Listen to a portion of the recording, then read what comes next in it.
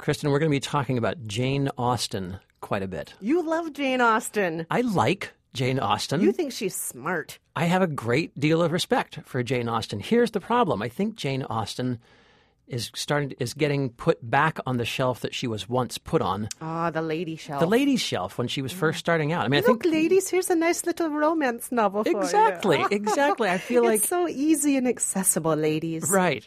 It's all the guys are so handsome and they're all so well dressed. And I feel like Jane Austen is getting put back on that shelf.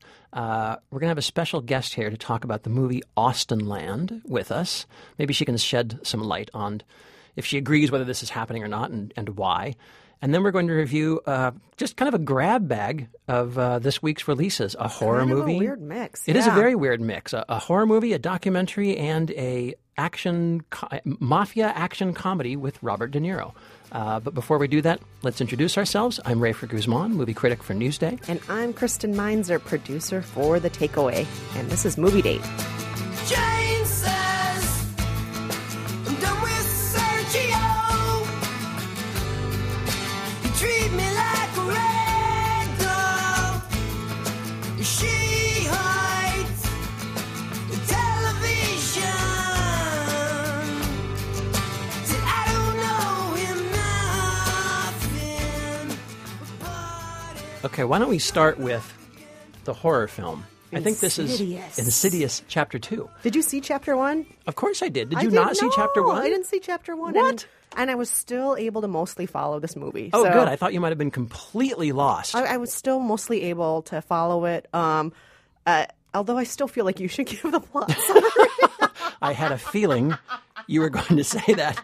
And lucky for you, Kristen, I have come prepared. I see you have it all written down in front of you there. Yes. Okay, so this is the sequel, obviously, to Insidious, which was about the Lambert family. They were a family who moved into a new house. The house turned out to be haunted. Their young son was snatched by a demon, which forced the father to go rescue the son from a spirit realm called The Further. So in Chapter 2, the Lambert family is back. Patrick Wilson and Rose Byrne are back as Josh and Renee Lambert, Barbara Hershey as Grandma Lambert. And the family is beginning to wonder, all these hauntings and mysterious goings-on are still happening, and people are starting to think, what if it's not Josh who actually came back from The Further? Here's a clip. I heard voices in the hallway. You've got to go. You have to go. It was Daddy, You have to. and he was talking to someone. You have to go. Is there something wrong with Daddy, Mom? Let's talk a little bit about why this first. I mean, I guess you can't say you didn't see the first movie because you can't really quite explain why it was so successful. That movie was made for an incredibly low, and I would say visibly low, budget of $1.5 million, and it made $97 million. Holy Toledos! It was a hit. I mean, that's $97 million is almost a qualified hit on a normal budget, just about. Wildly successful. This was directed by James Wan, who directed the first Saw, and also written by Leigh Whannell, who also plays Specs, the assistant Ghostbuster in Insidious. He's the writer of the film. These guys were the guys who launched the Saw film. Oren Peli and Jason Blum are involved in this. They are the guys who helped bring us Paranormal Activity.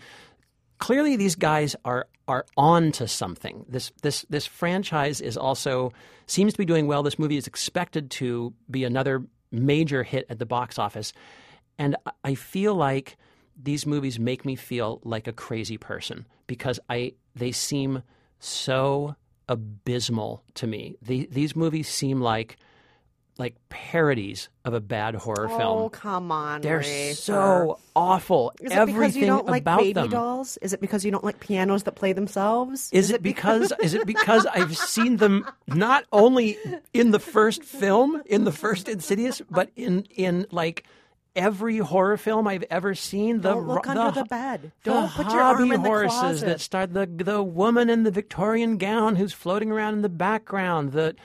Everything about it, there's not one single original idea, and everything else in the movie is so bad. The acting is so bad. The writing is so bad. My favorite. You don't like Patrick Wilson? What's with Patrick Wilson? He's becoming like a scream king. Yeah, he he's- was just in that other movie. He was in The with- Conjuring, Yes, also a The James Wan Conjuring. film. He's been in 3 James Wan films. Rose Byrne, not that great. Barbara Hershey, not that great. But I mean, how great would you have to be to elevate this kind of material? My favorite line in this movie is where there's a guy who speaks to the dead by rolling dice, and of course the spirits arrange the dice to spell out words like yes and no. And then one of them. Also, did you notice that they used? I'm pretty sure they used the backwards effect to where he rolls the dice. Yes. Right? So what he's actually doing is scooping up prearranged dice and then shaking them. Mm-hmm. You roll the film backwards, it looks like he's shaking them and then laying them out. So, but I also thought, Clever. like, God, that looks obvious. That's like an old trick from the Super 8 days. Anyway, so he throws the dice, they spell out, it's like Mater Mortis. and he goes, Mater Mortis, mother of the dead. And the assistant goes, what does that mean? And the guy, which is a howler of a line enough, but then the guy actually responds, "It's literal, the mother of the dead." I couldn't believe it. You I don't can't think that believe any this of that movie. was intentionally funny? I I felt like some of it was intentionally funny. Like looking at the dice. Okay, so the dice stuff, when they would throw the dice out, I actually thought that was hilarious. Like, what are the dice saying? And there's like 30 dice. And I found 2 letters that spell something. And the 2 letters spell no. No. I found an N and I found an O Right. in all of these letters. I know. Everything about it is so awful. But the screening I was at, people were howling, laughing, clapping, I was sitting, jumping, I was screaming. sitting 2 seats down from you screaming. You heard me. That's right. You were there. Yeah. I mean, oh God, I don't get it. And it really, most of the time when I see a movie like this, I think to myself, oh, I understand. This is not my cup of tea, but I understand why. Twilight. I understand why the girls love Twilight. I don't understand why anybody would go see one of these movies. This is a terrible date for me. Terrible date. Well, I'm going to say it's a mediocre date. But it has some scares. Yes, I was screaming in it. And if you look at it just so, it can be kind of a comedy. Well, should we move on to another film that maybe is a little bit less scary, but I know you wanted me to give a quick hint on this movie. Yes. That you didn't get a chance to see. It's called Harry Dean Stanton, Partly Fiction. It's about the character actor, Harry Dean Stanton, who's 87 years old. He's been in about 200 movies. Yeah. He's been around for, gosh, my whole life, your whole life. Oh, easily. He's been in movies ranging from Pretty in Pink to Cool Hand Luke. to Paris, Texas, Straight Repo Story. Man. Yep, Straight Story. Yeah, he's been in everything. So, Just 7 Psychopaths just recently. yeah, so here's a clip of the movie. I wanna dance with Harry Dean, drive through Texas in a black limousine. It was about me in Paris, Texas, and I didn't realize at the time what a great accolade she was giving me. He found out about the song, or somebody told him about it. And then, so we had, of course, then to meet.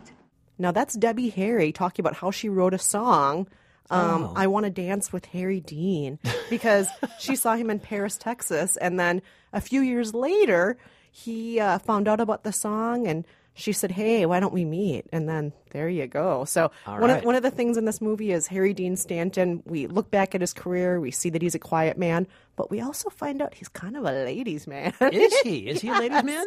He's been with some of the more famous, illustrious women in Hollywood. And I didn't know that about Harry Dean. yeah, and I would say that that's part of the fun of the movie is like, oh, so you were dating Rebecca De Mornay? Is that how you pronounce her name? Yeah. And then she wanted to be in big movies, so you introduced her to Tom Cruise, and then suddenly she's dating Tom Cruise, and you're like, oh. Harry Dean, way better. Yeah. I mean, the best thing about him is he just looks like hell. I love that about him. When he was in Repo Man, so this was 1984, one of my favorite movies, Alex Cox said that the reason he cast Harry Dean, and Harry Dean was only like in his 40s at the time, looked like hell back then too, and Alex Cox said he cast him for his quote-unquote Western cadaver look, which I thought was so perfect. Anyway, so I'm glad one of us saw that because I do want to see that film. Yeah, it's a pretty good date. So I know, Rayford, you don't have a ton of time to see a bunch of extra movies, but it's a short movie. I think it's only like 75 minutes. Oh, okay. But I would say it's totally enjoyable if you know who Harry Dean Stanton is, if you like him at all. His folk singing's beautiful, and it's just a nice, intimate look at somebody who we don't normally, think that much about because he has been so great at flying below the radar all these years. It's on my list. All right, let's go to a film that stars another actor who has been around for decades upon decades, although slightly higher profile, Robert De Niro, who is playing what else but a mobster. Goodness. In the has action he ever comedy. done that before? I don't think he has. Has he ever played a mobster in a comedy before? So he's playing a mobster in The Family. This is a movie about a snitch, a former mobster, now turned snitch. He's under the witness protection program with his long-suffering family, played by Michelle Pfeiffer as his wife, Maggie, and they also have a teenage son and daughter. The problem is, whenever they get relocated, and for some reason they've been relocated a lot in Europe, wherever they get relocated, they can't help but lapse into their old ways, beating people, blowing up the local businesses, running extortion it ain't nothing rackets. but a J thing. You don't understand. You just can't stop it. You're a gangster, and you just can't stop. That is right, Kristen. That is right. Word up. And We're so awful. We're just terrible. I know we're cracking ourselves up here, but I feel like, are we misappropriating something? No, I think that's perfectly acceptable. Well, anyway, in this movie now, this family is in Normandy, France, of all places, trying to blend in with the provincial French, and things, as usual, are not going that well. Here's a clip. How was the first day? It was pretty good. Anything to report? Nothing. Heard you already met the neighbor. The guy on the left, yeah. What'd you talk about? Nothing much. Roses mostly. Try to fit in, will you, Freddie? I'm getting tired of finding you a new place to live every 90 days. Can I rely on you to try? Sure, as long as I can rely on you. So this is directed by Luc Besson, who I know you and I both we enjoy. We love Luc La Besson. Femme Nikita, The Professional. Let's not forget our favorite, the Taken series. The Taken series. He's a great producer as well of good B-level action fare like the Transporter films. And this is based on a novel, interestingly enough. So, Kristen, I think a lot of people went into this movie with low hopes, including myself, and it was a late Wednesday night screening, which is always a bad sign. What did you think of this? I thought that the action sequences were fun. I always love to see Tommy Lee Jones, and this is the long-suffering parole officer. Or yes. Not the parole officer. The FBI, the Fed. The Fed. And he's always fun to see, just exhausted, like, ugh. I cannot stand one more misstep from you, mister. Right. So he's always fun, but I would say the movie feels so disjointed. When the action sequences are happening, it's so snappy, it's so fun. It starts off pretty swift. Diana Argon, who's the teenage daughter of De Niro, and yes. Michelle Pfeiffer, there's one point early on where she does not take crap from any boys who are trying to do crap to her. Right. And that's fun to see. It's fun. It's fun to see teenage brother play the game. He bribes, he steals, he does all sorts of... That's great to see, and it's snap, snap, snap. But then there are all these moments in between that just kind of lag. Mm-hmm. Just talking to the neighbors. Oh, well, I don't really like the water pressure in my apartment. And it's just like all these of drawn-out things that go on forever, and the movie's so long and disjointed. And I'm like, why aren't they keeping the really snappy pace? And one point that I really, really felt was just hitting me so hard about how slow this movie was, they're showing clips of the movie Goodfellas, which is one of the greatest movies of all time. Right. One of the greatest gangster movies of all time. And Robert De Niro's in, the town hall giving a lecture for some reason. Yeah, right. On gangster movies. And this movie, you see the first minute and a half of Goodfellas, and then you realize, oh, I'd rather be watching a good gangster movie. Or that's what happened to me. Did that just hit you like a ton of bricks where you were like, oh, I want to watch a good gangster movie. I don't want to watch this movie anymore. Can I just leave right now? On a technical, it's funny too because the director of Goodfellas, obviously Martin Scorsese, is a producer on this film. In the version I saw, I don't know if you're misremembering or if something's changed because you saw it earlier than I did. But in the version I saw, you don't see the actual film. You only see their faces watching the film, and you hear Ray Liotta's introductory voiceover. You're right. You just hear it. For as long as I can remember, Yeah. I've always wanted to be a gangster. To be a gangster. Bum, ba-da, Yeah. ba, ba, ba-da-da. Maybe And then, maybe just brought up good memories of Goodfellas for you. Okay, which you're could right. be. Which you're could right. be. I didn't see it, but once I just heard his VO and that music, I was like, Right. oh, why aren't we watching that Right. instead? Right. I want to watch that. I think this is I think what I didn't realize going in was that it's really kind of an action black comedy. I found it very dark, and the action scenes to me are sometimes cartoonish in the way that you expect from an action mobster comedy, and sometimes pretty grisly. Robert De Niro beats people up with a baseball bat. At one point, he beats a guy with a baseball bat, and that's not good enough. When the bat breaks, he picks up one of those sort of squarish steel mallets. Yeah. And I heard the audience like kind of gasp. You could hear people go, "Ooh!" And people were really a little. They felt the pain. And there's more than one scene of that. He drags a guy down the street behind his car. He, dips a guy into a barrel full of chemicals. There are a lot of these really pretty rough playing action scenes that are a little jarring, given that the rest of the film is supposed to be a comedy. But in a weird way, I kind of liked that. What? And I got kind of a kick out of the movie. I did. What? I think for a couple reasons. One is I felt that the movie kind of kept you on your toes, and so because it would be so kind of loosey-goosey, funny and doofusy in parts, but then the action would kick in, and your adrenaline would spike a little bit, and you'd start to really fear for what's happening. And I have to say, De Niro and Pfeiffer are really great, as you might expect. They're always great. They're always great. They're really good. They're good both together. of them know how to play mobsters. They've both done it before. They're great. And again, it's broad and cartoony in some of those points. I think you're definitely right about how disjointed it is, and I still have a hard time figuring out what the whole water pressure subplot was about. It's a very strange subplot to throw into this movie. But the one nagging problem for me is that you never know why De Niro snitched, and you never get to find out what his justification for that was, and you never find out, as I think you need to find out in these kinds of movies, how he was a good guy. In the end, he's not really a good guy. In the end, he and his family, I mean, they've just wreaked so much havoc on this town. And other people have died because of their... Dozens and dozens and dozens of people in Normandy are dead now because of you. Right. And all so we can protect the four of you? You and your wife and your two bratty kids? Right.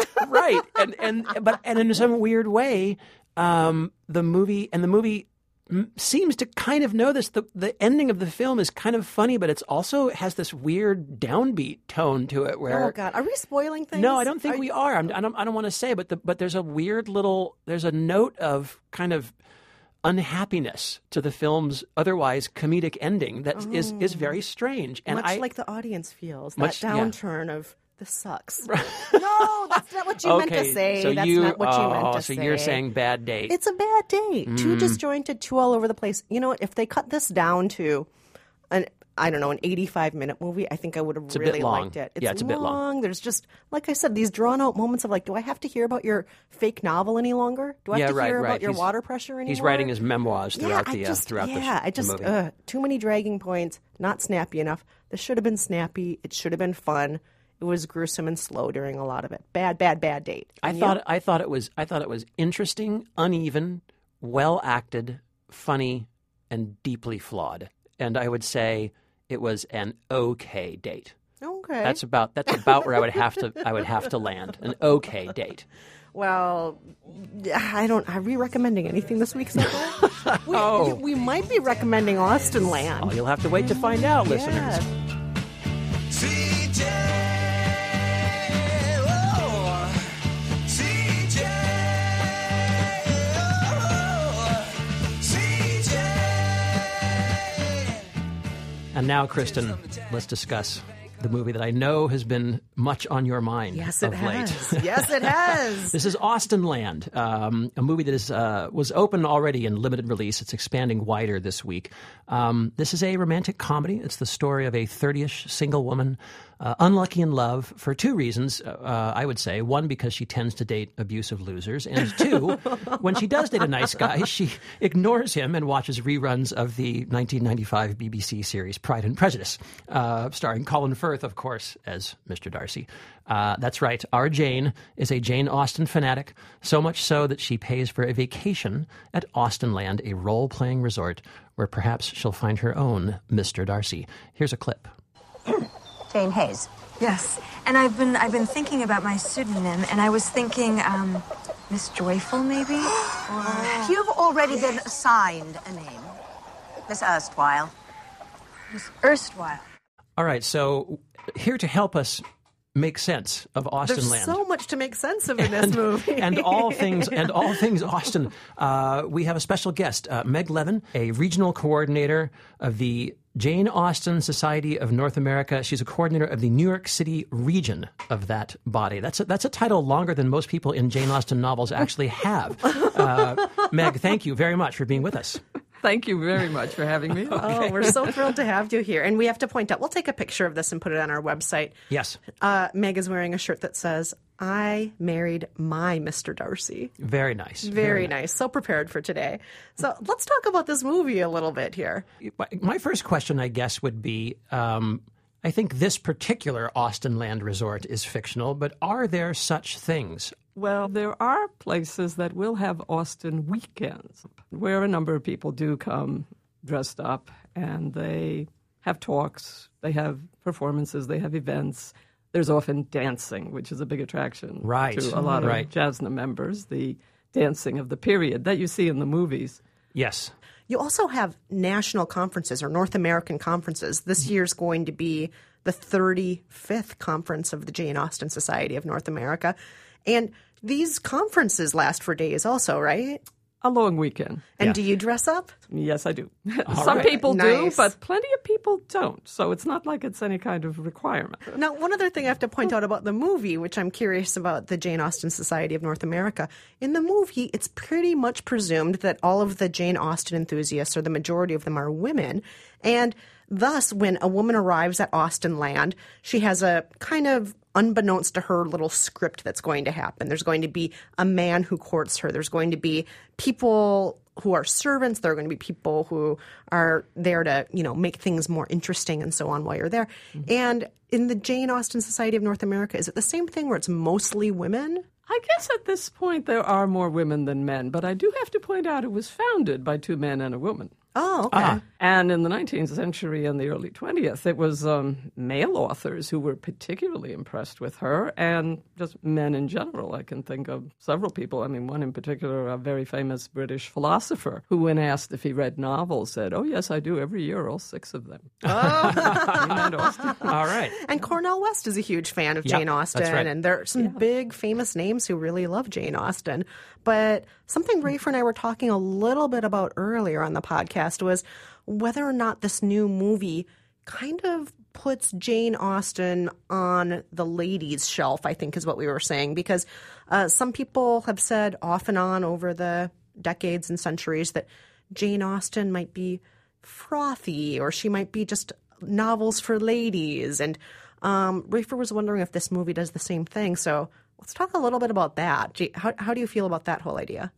Well, I think those who think that she's frothy and she writes chick lit haven't read the books. Or if they have, they read them when they were very young.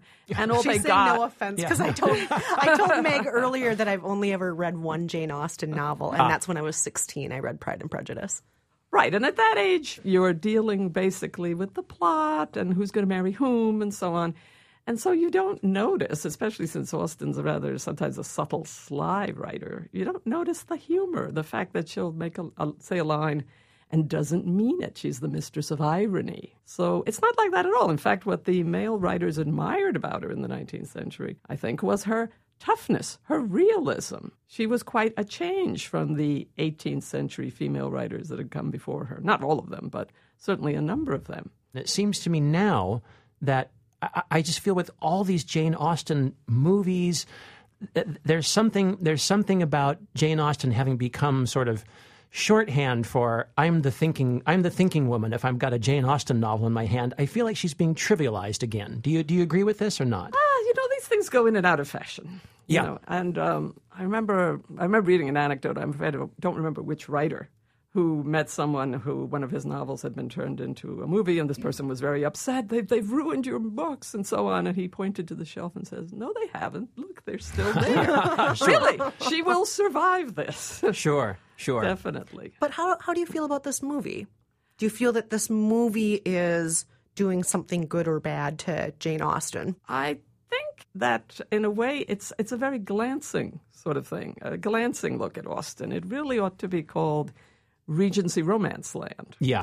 Because there's actually very little exactly about Austen in this movie. There are a lot of, let me put it this way. There are little references, I think, that a true Jane Austen fan would catch. For example, the rescue, as it were, in the rain. Mm-hmm. Right? Yeah, the horseback That scene. is very reminiscent of Something in Sense and Sensibility. The sailor who's been away and comes back. Persuasion. But in terms of the heroine, I don't know that she's an Austen fan so much as she's a Colin Firth in Pride and Prejudice fan. It's the impression that you get, really. Yes. But given that, though, it's very amusing. I saw one of the previews, and people were laughing out loud at this thing. Yeah, I was at a screening last night, and I have to say, it was a mostly female audience, and most of us were by ourselves. We didn't have dates with us. We were just like a bunch of women who were sitting in the screening.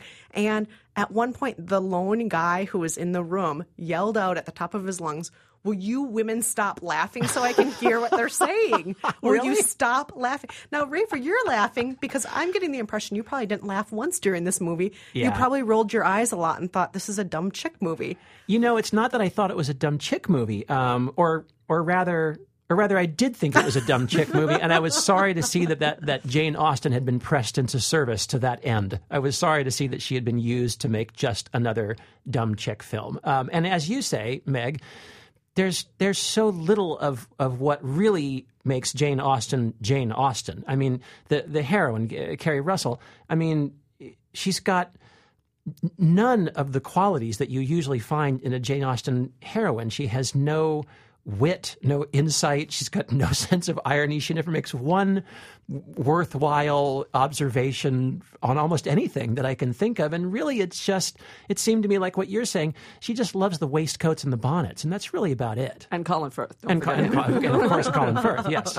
Yes. So on our good date, bad date scale, you're saying this is a bad date, right? I thought it was a pretty bad date, yeah. And Meg, good date, bad date, how would you rate this movie? If you go in with the right attitude, some of it is quite amusing, I thought. Great. Well, Kristen, I you? thought it was a really good date, and I do think that you're dismissing it too quickly by saying that this is kind of a silly, frothy chick flick. Yes, it is silly, and yes, it is frothy, but much like Jane Austen, just because it has a woman at the center doesn't mean that it's dumb. And I think that this movie is really smarter than you're giving it credit for. Oftentimes more meta than you necessarily realize. Like Bret McKenzie as the singing stable boy, who in the movie is just the worst singer, and every time he sings, you just are laughing because it's so awful. But in real life, Bret McKenzie is in Flight of the Conchords, and when he sings, you laugh because it's fantastic. Not because he's got an Oscar for the song that he wrote for the Muppets film. For the Muppets, yeah. Right. So I think there's more to this movie. I think you should just go in and have fun with it. I don't think every movie needs to, be so smart. I don't think every movie that's, paying homage to something else needs to be as good as the thing it's paying homage to, I guess is what I'm saying. Somehow I was on Jane Austen's side, but we still wound up with the male-female divide where I hated this movie and you guys liked it. Strange. Well, look, I suppose one of the messages of it is really, don't live in a fantasy world. Right. And indeed, it's a message for today's woman, right? Don't be looking for the ideal, perfect, he doesn't really exist man, right? Yes. Look at the men you meet and look at the ones, Try to be realistic about it. That's certainly a very common theme nowadays, right? Yes. Women with a whole laundry list of he's got to be this and he's got to be that. He's got to be able to order wine. It's a message I appreciate, that's for sure. Hey, but you found your Mr. Darcy. Yes, I did. Meg, thank you so much for coming in today. We really appreciate your stopping by and sharing all your knowledge about Jane Austen and your thoughts on Austenland. Yes, indeed. I enjoyed it. Thank you very much. Thanks for having me. And P.S. If this is Austin, I still love you.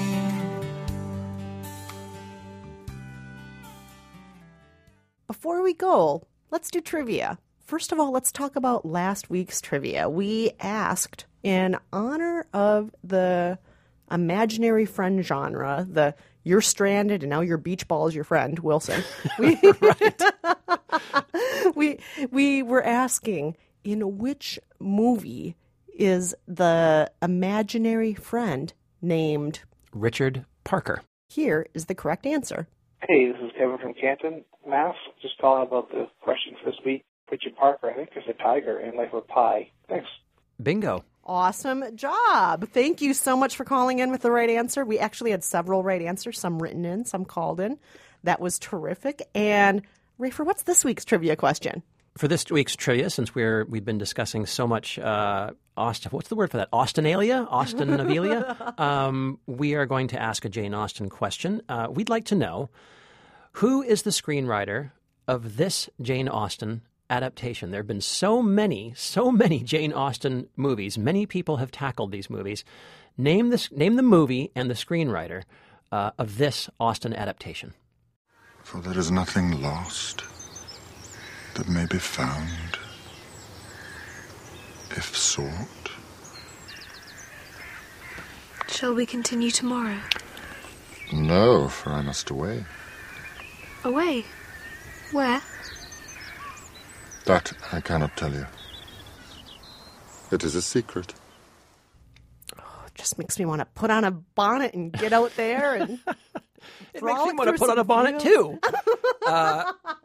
If you know the answer, give us a call, 5717-MOVIES. Or log on to Facebook.com/Movie Date Podcast.